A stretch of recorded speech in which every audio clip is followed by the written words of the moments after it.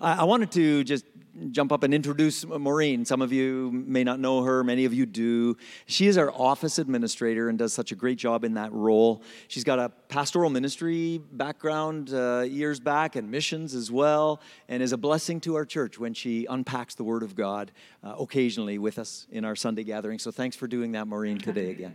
It is a privilege to do this. I'm thankful that Pastor Marlowe allows me this opportunity. So, I have a question. Has anyone here ever had an encounter with a celebrity? Ever met a celebrity? A few of you, awesome. Anybody ever meet a celebrity but not know that they were celebrities until after the encounter?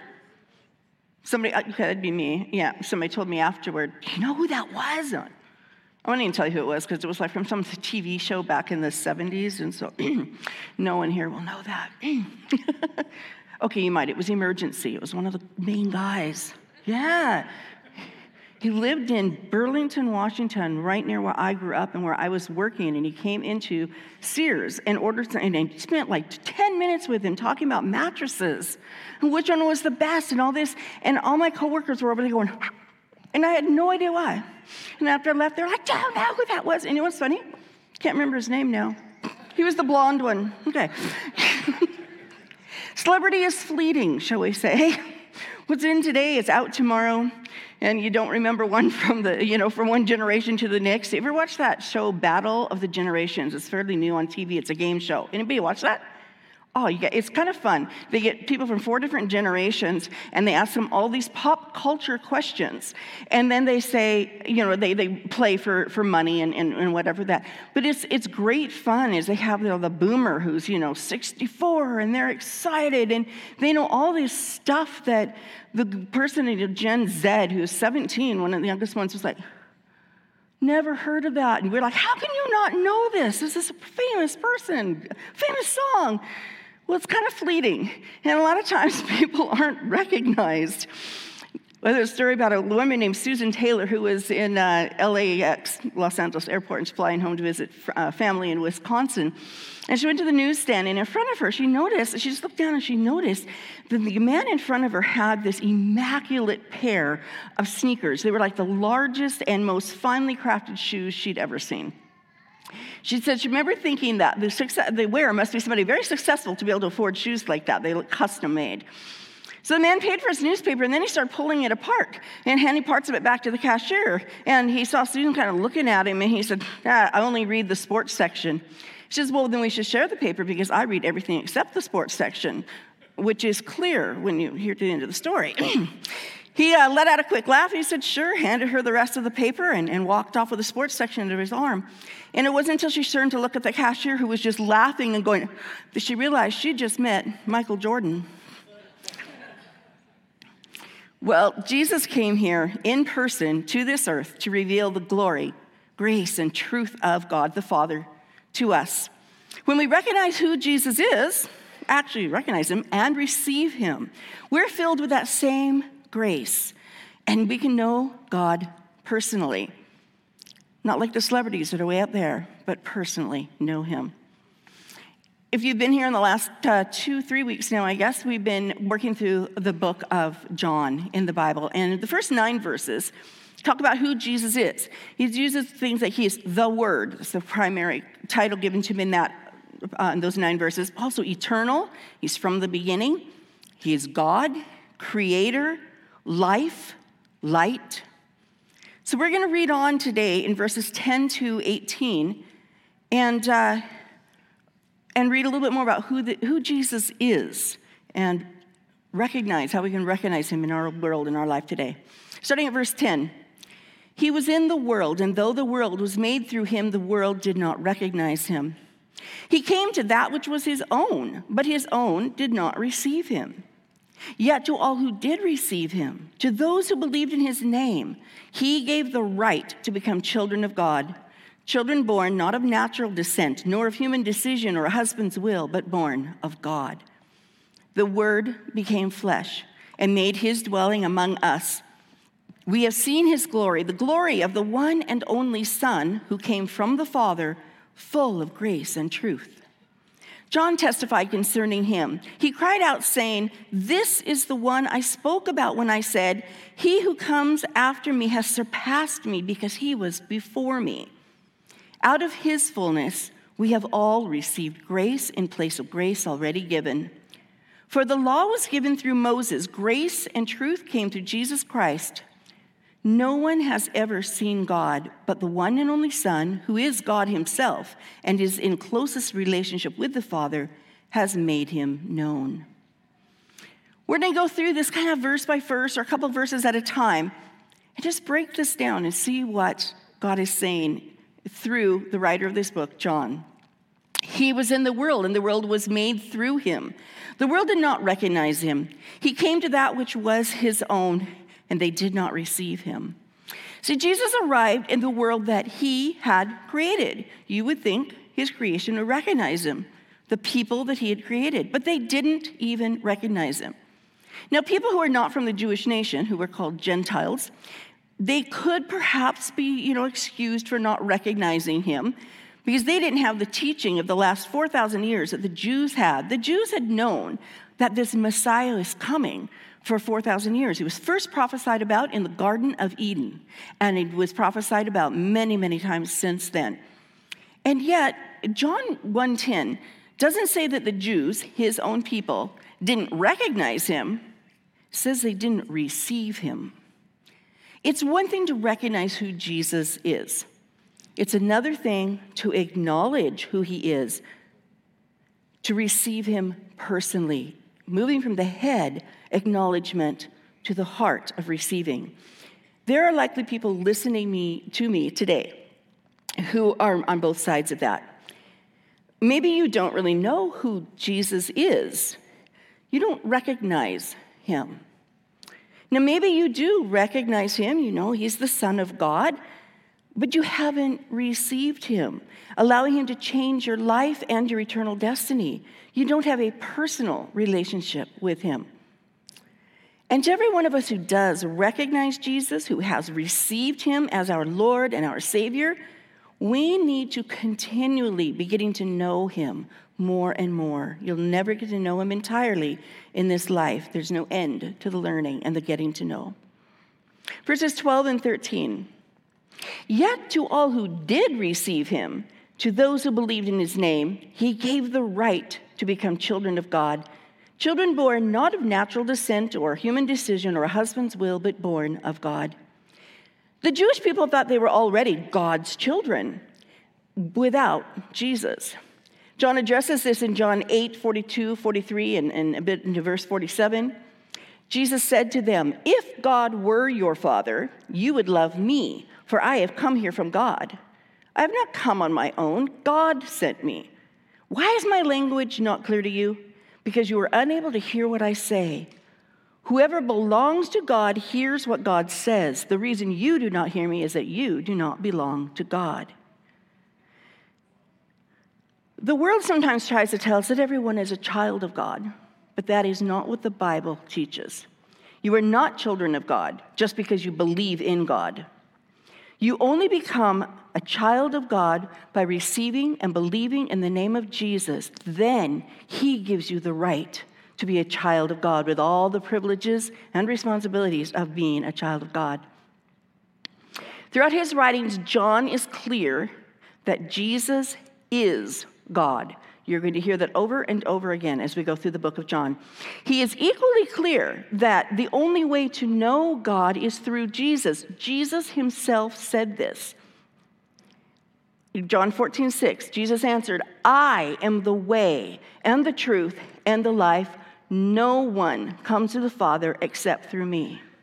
You cannot claim to know God without accepting that Jesus is both God and the Son of God. It is only through Jesus that you have the right to be a child of God and the privilege of knowing God personally. The Jewish nation did not accept Jesus. The world did not recognize him. But still, there were individuals who did accept him. Despite being unrecognized by the very people he created, Jesus offers us the right to be called children of God, to become children of God. Even though he is unrecognized, we become recognized by God himself through Jesus. God's plan for relationship between humans and Jesus was always meant to be individual. You don't become a child of God because you were a human created by God. You don't receive the rights of a child of God because of the country or the family that you were born into, or because you attend church, or because you do good works. Becoming a child of God is an individual choice to receive Jesus and to believe in his name. Our Eaglemont Church mission statement includes this phrase about knowing God. This is our statement. Eaglemont Church is committed, in simplicity, to knowing God, loving people, and serving the world. The foundation for a life of love and service to others is first knowing God. There are many people out there in the world who are trying to do good works and acts of service out of whatever they think is the kindness of their heart, or they're trying to earn their way to salvation, or get people to like them, or whatever it may be, make up for their own shortcomings in their life. But no, the foundation for truly loving and serving is knowing God. And when we receive Jesus, we come to know the God of the universe personally and eternally. But just like the Jews who may have recognized Jesus but chose not to receive him, it's sad that many professing Christians don't actually know Jesus. I know this has been said many times from this stage by myself and many other speakers, but I'll say it again. How do you get to know God or get to know Jesus? Well, the same way you get to know anyone, by spending time with them. We have the added advantage of the Bible, God's written word to us, which reveals who he is. A 2023 survey by the Pew Research Center shows that only 63% of evangelical Christians read their Bible at least once a week, not even daily. 63%. Now you might think, well, that's good, it's over 50%, but let me tell you, if you call yourself a follower of Jesus and your heart's desire is to know Jesus so that he can transform your life, that you can live your life in service and love to others according to his will, you need to know him and you need to know his word. Our aim should be for daily reading the Bible. I say aim because I know life happens and doesn't always happen every day, but make that the goal. Now, I know that sometimes reading the Bible can seem like a really daunting task, and even the whole thing of spending time with Jesus. I mean, what does that look like? What do you actually do when you're sitting there with an invisible being? What do you do? Well, two great places to start without getting into details today and giving you all that good stuff. There's a 3x5 challenge and daily time with God booklet that our pastoral staff has put together. Both of them are available on eaglemont.church/resources. or at the table at the back of the gym right over here on this side. You can pick up a copy of them. Those things will help you work through what to do in that quiet time of getting to know Jesus and how to read the Bible. Moving on to verse 14, one of the key verses in this passage. The Word became flesh and made his dwelling among us. We have seen his glory, the glory of the one and only Son who came from the Father, full of grace and truth. This is evidence of God's great desire for relationship with us and to be known by us and to know us. He sent Jesus, his Son, to earth to live among people and show us who God is. We need to first note the connection here in this verse between the Word and the Son. Some of you may be listening this morning and trying to follow along and having difficulty understanding how we know that the Word, in the first part of John, and parts of the verses I'm reading now, is actually Jesus. How am I making that leap? Well, verse 14 is the first place that John is clear that the Word is also the Son, same person. And that this Son, this Word, came from the Father. Father, throughout the Bible, even in Old Testament and Jewish times, Father, referring to Father God, always talking about God. In verses 17 and 18, which we'll unpack a little bit later, it is clear that Jesus is the Son and God is the Father, and that Jesus is God. I know, hard for our minds to wrap around all of this, but it's true. We'll unpack that all a little bit later, but verse 14 is the first time in our journey through the book of John that the identity of the Word is confirmed. It is the Son, the Son is also Jesus, confirmed later. Let's look at some of the phrases in this key verse. The Word became flesh. This is a historical, factual statement. Even people who are not Christians, far from it, acknowledge that Jesus, as a historical figure, walked on this earth. Self-professed agnostic and humanistic scholar Bart Ehrman is one of them. He says, "Let me tell you, there is no scholar in any college or university in the Western world who teaches classics, ancient history, New Testament, any related field, who doubts that Jesus existed." Jesus is a real, historical man who lived on earth during a specific period of about 33 years. He is also the Word eternal, who became a human being. He is fully God and fully human at the same time. Jesus did not come into existence when he was born as a human. He already existed eternally as God the Son. And he exists to this day, always will, as God the Son. He took on a human form for a period of time, but that was not the beginning of the existence of Jesus. Let's look at the phrase, made his dwelling among us. The word dwelling here can also mean tented. He tented among us. And it harkens back to the tabernacle of Israel in the Old Testament. Tabernacle was a giant tent that served as kind of the first church, if you want to think it that way. This is where God dwelled among his people, the nation of Israel, as they traveled. Well, now, with the arrival of Jesus, God offers us the privilege of allowing him to dwell in us. And then in Revelation 21:3, we read, "God's dwelling place is now among the people, and he will dwell with them. They will be his people, and God himself will be with them and be their God." This is a description of heaven. See, God first dwells in a physical location in the tabernacle, then within each human who accepts Jesus, and then finally in heaven with all the people who have accepted Jesus. Look at the phrase, "we have seen his glory." What is glory? Well, the Greek word used here is constantly used to either designate all the attributes of the Godhead, that's God the Father, God the Son, and the Holy Spirit, or to indicate any one of or more of the attributes of God, a manifestation of them.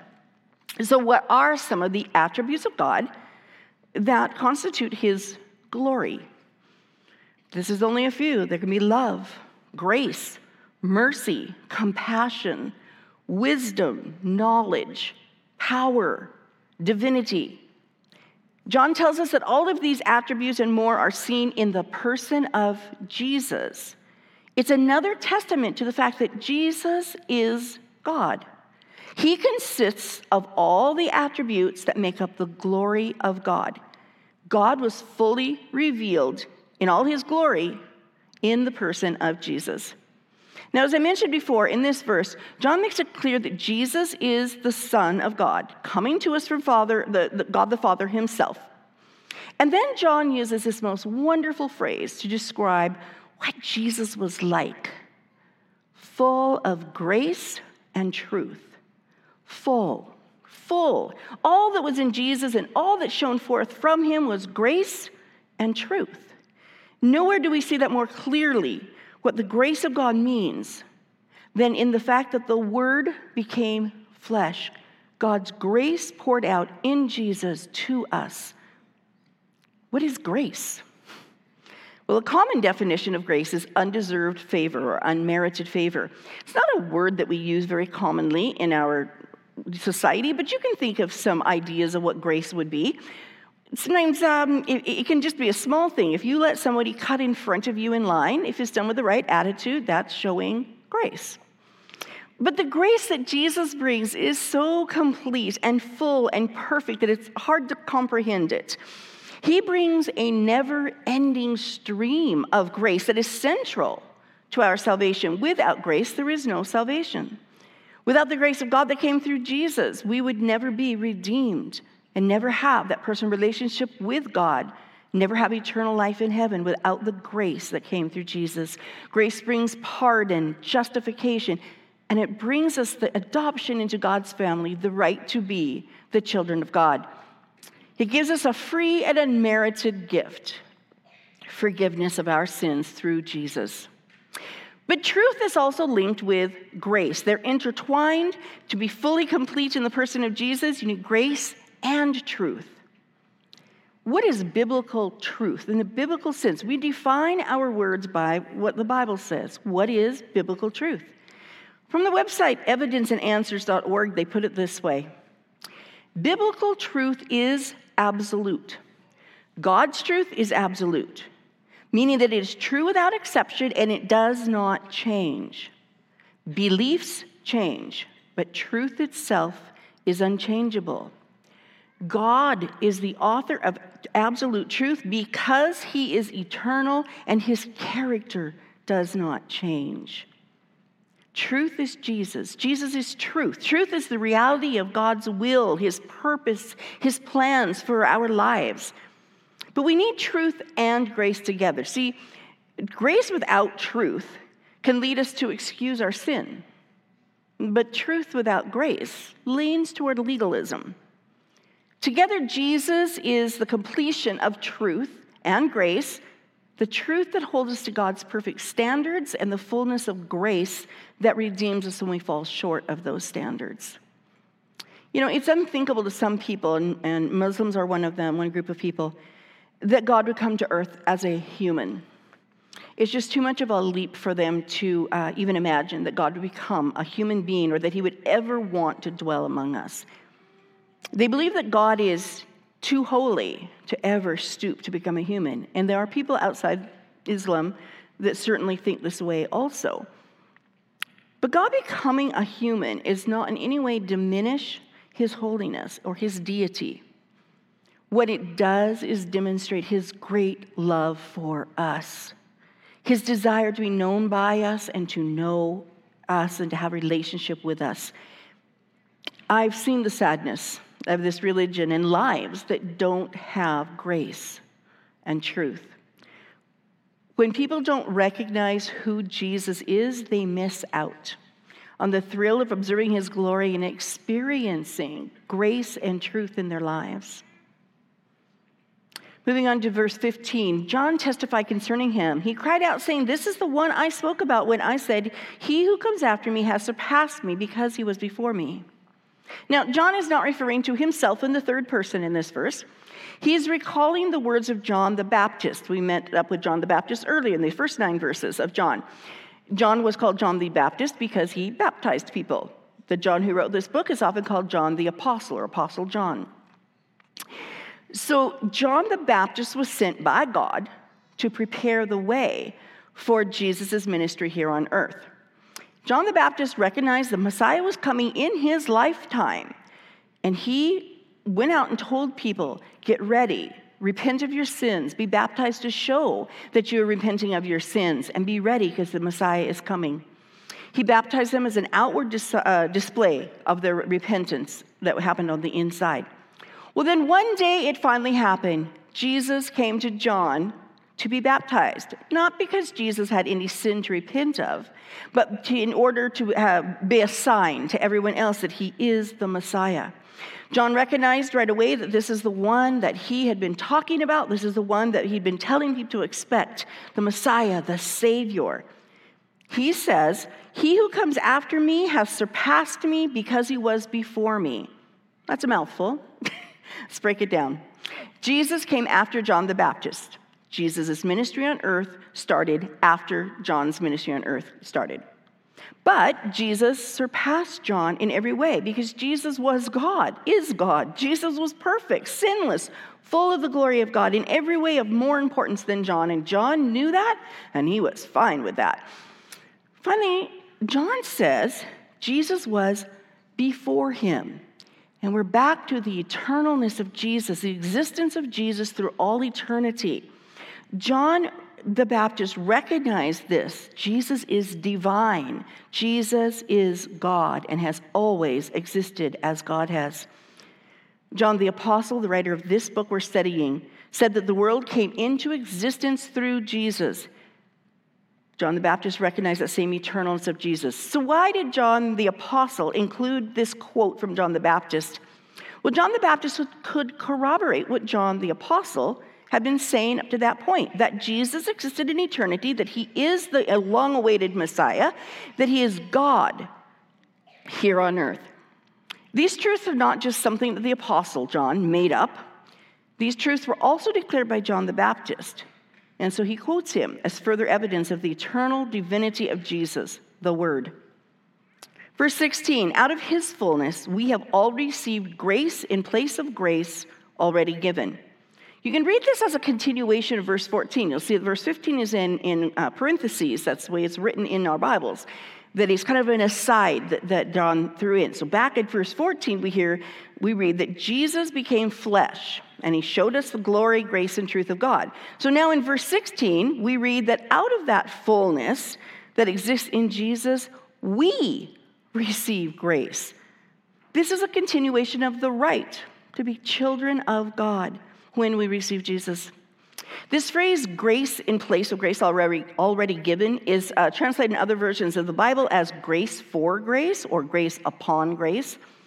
The Greek preposition used carries with it the idea of a continuous exchange.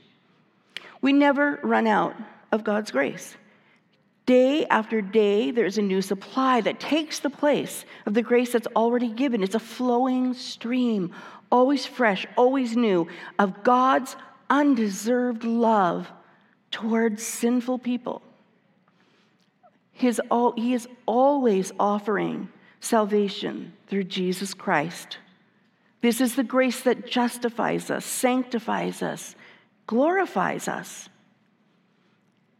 Author R.C.H. Lenski says, grace is the chief characteristic of the entire gospel of Christ, of the entire Christian religion, the center of the mystery, unknown to the world, revealed in Jesus Christ. Grace. This is the exciting part for us. This is the fullness of receiving the right to be children of God. This is transformation.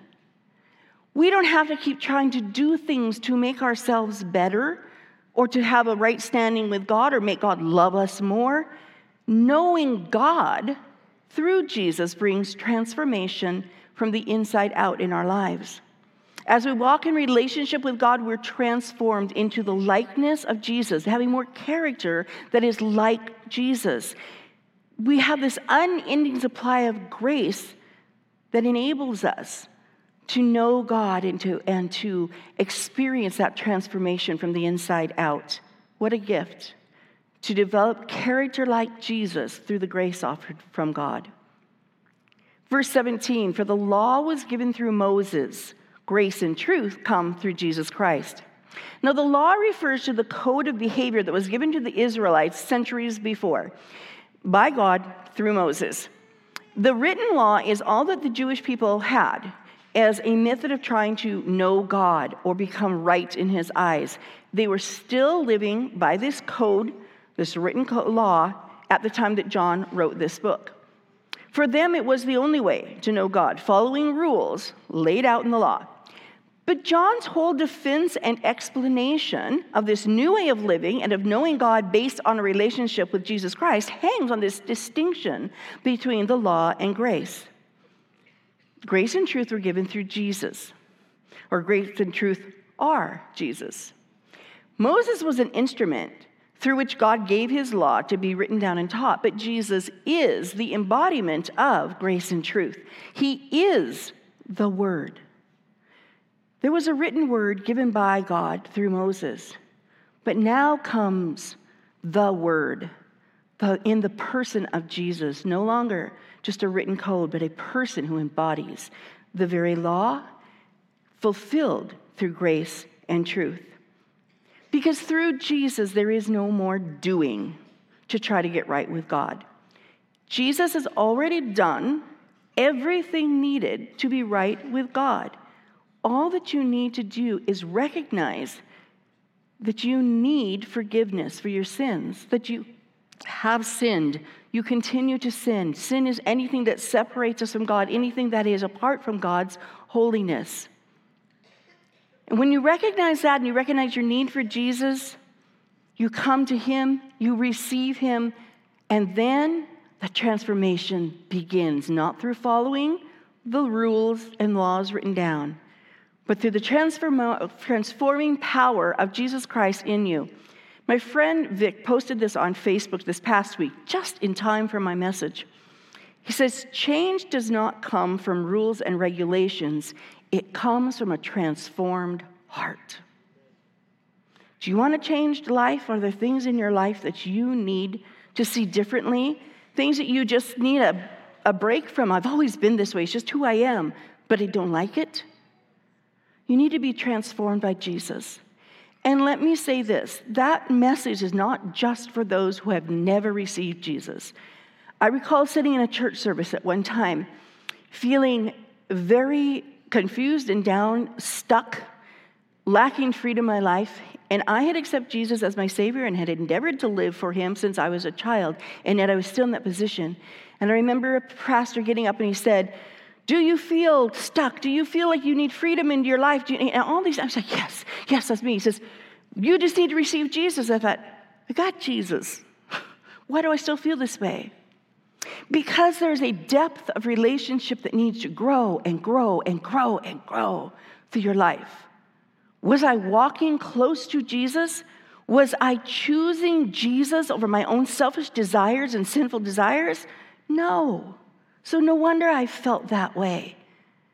When I came humbly back to Jesus and said, I need to be transformed from the inside out. I need my thoughts to change. I need my desires to change. I need a desire planted in me to want to do the will of God. And the Bible tells us that is why Jesus came, to give us a heart that wants to do the will of God. And when I did that and began to walk daily with Jesus through His Word and through time with Him, the transformation began, and it continues to grow in me. Verse 18, no one has ever seen God, but the one and only Son, who is Himself God and is in closest relationship with the Father, has made Him known. Jesus is how we know God. It is only through Jesus that you can know God. As we said, Jesus made it clear Himself, and no one comes to the Father except through Him. There is no pathway to spirituality that you can create that will bring you close to God. Whatever you may be feeling as you walk through some other path of spirituality is not God, the Heavenly Father. There are other spiritual beings out there that you may feel the presence of as you walk down some other spiritual pathway apart from Jesus. But I will tell you that those spiritual beings are not the loving, holy God who created you and wants to have a relationship with you. You can only experience that presence through Jesus, through receiving Jesus and walking with Him. Several years ago, Mark Buchanan, a Christian pastor and author, wrote this in a Christianity Today article. I also found in several other sources on the internet. Arthur Burns, a Jewish economist of great influence in Washington during the tenure of several presidents, was once asked to pray at a gathering of evangelical politicians. Stunning his hosts, he prayed, "Lord, I pray that Jews would come to know Jesus Christ. And I pray that Buddhists would come to know Jesus Christ. And I pray that Muslims would come to know Jesus Christ." And then most stunning of all, he prayed, "And Lord, I pray that Christians would come to know Jesus Christ." Jesus came in person to reveal the glory and grace and truth of God the Father to us.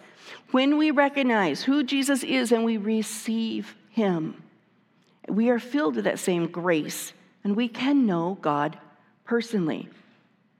Perhaps today is the day that you need to recognize that Jesus exists.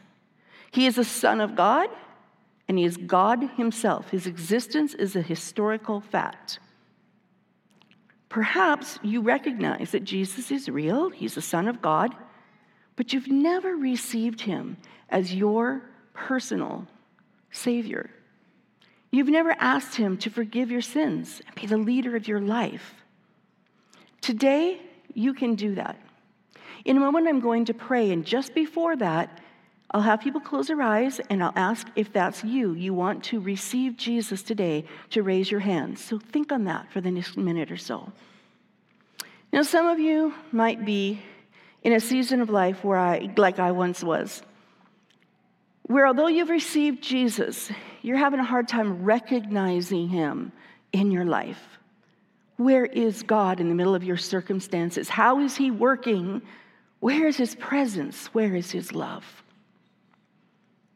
Well, today I encourage you to get quiet before God, get humble before God, and be honest before God. Tell him that you can't feel him, you can't see him, you don't know where he is, you can't recognize Jesus in your life. He can handle that. And then ask him. Ask him to reveal to you any sin that may be keeping you from walking in that close relationship with Jesus that he desires you to have. Ask him to allow you to feel his presence. It may not be sin that's keeping you. God sometimes hides. There's a whole message on that on our website. You can look for that, When God Hides. But take time today to be quiet before God and just ask him to fill you with his presence. Let him know you're having a hard time recognizing Jesus. We're going to take a moment to pray. So I'm going to ask everybody to close your eyes. We do this just so there's no one looking around. You can focus on God this way. There's nothing magical about it, but it does help you focus your thoughts on God. In this moment, if there is anyone here who today would like to take that step of receiving Jesus as your Savior, the leader of your life, the forgiver of your sins, if that's you today, can you just slip your hand up a little bit? Let me see who you are, that honesty and transparency that says, God, I need Jesus. Is there anyone? I thank you for that. Yes, at the back. Thank you, ladies. God desires that close relationship with you, wants Jesus to be your friend and part of your life, the forgiver of your sins, as you come and ask him for that. The angels in heaven, it says, rejoices when someone comes and says, I accept Jesus. Let's pray. God, we thank you for sending Jesus. Thank you that you want that relationship with us so much that you sent your Son here to the earth. God, we recognize Jesus. We receive him. God, I pray for those who have indicated today that they want to receive Jesus. Right now, God, as they speak to you and just say, I need Jesus to forgive me. We know that you come and now you live your presence fully in them, full of grace and truth. God, for each one of us who just needs day by day by day this relationship with you to grow, we need to feel your presence. We need your wisdom to walk through each day. I pray that you would be real to each person here this week. They would know your presence. They would recognize you at work in their life. And we'd feel your love. We thank you in Jesus' name. Amen.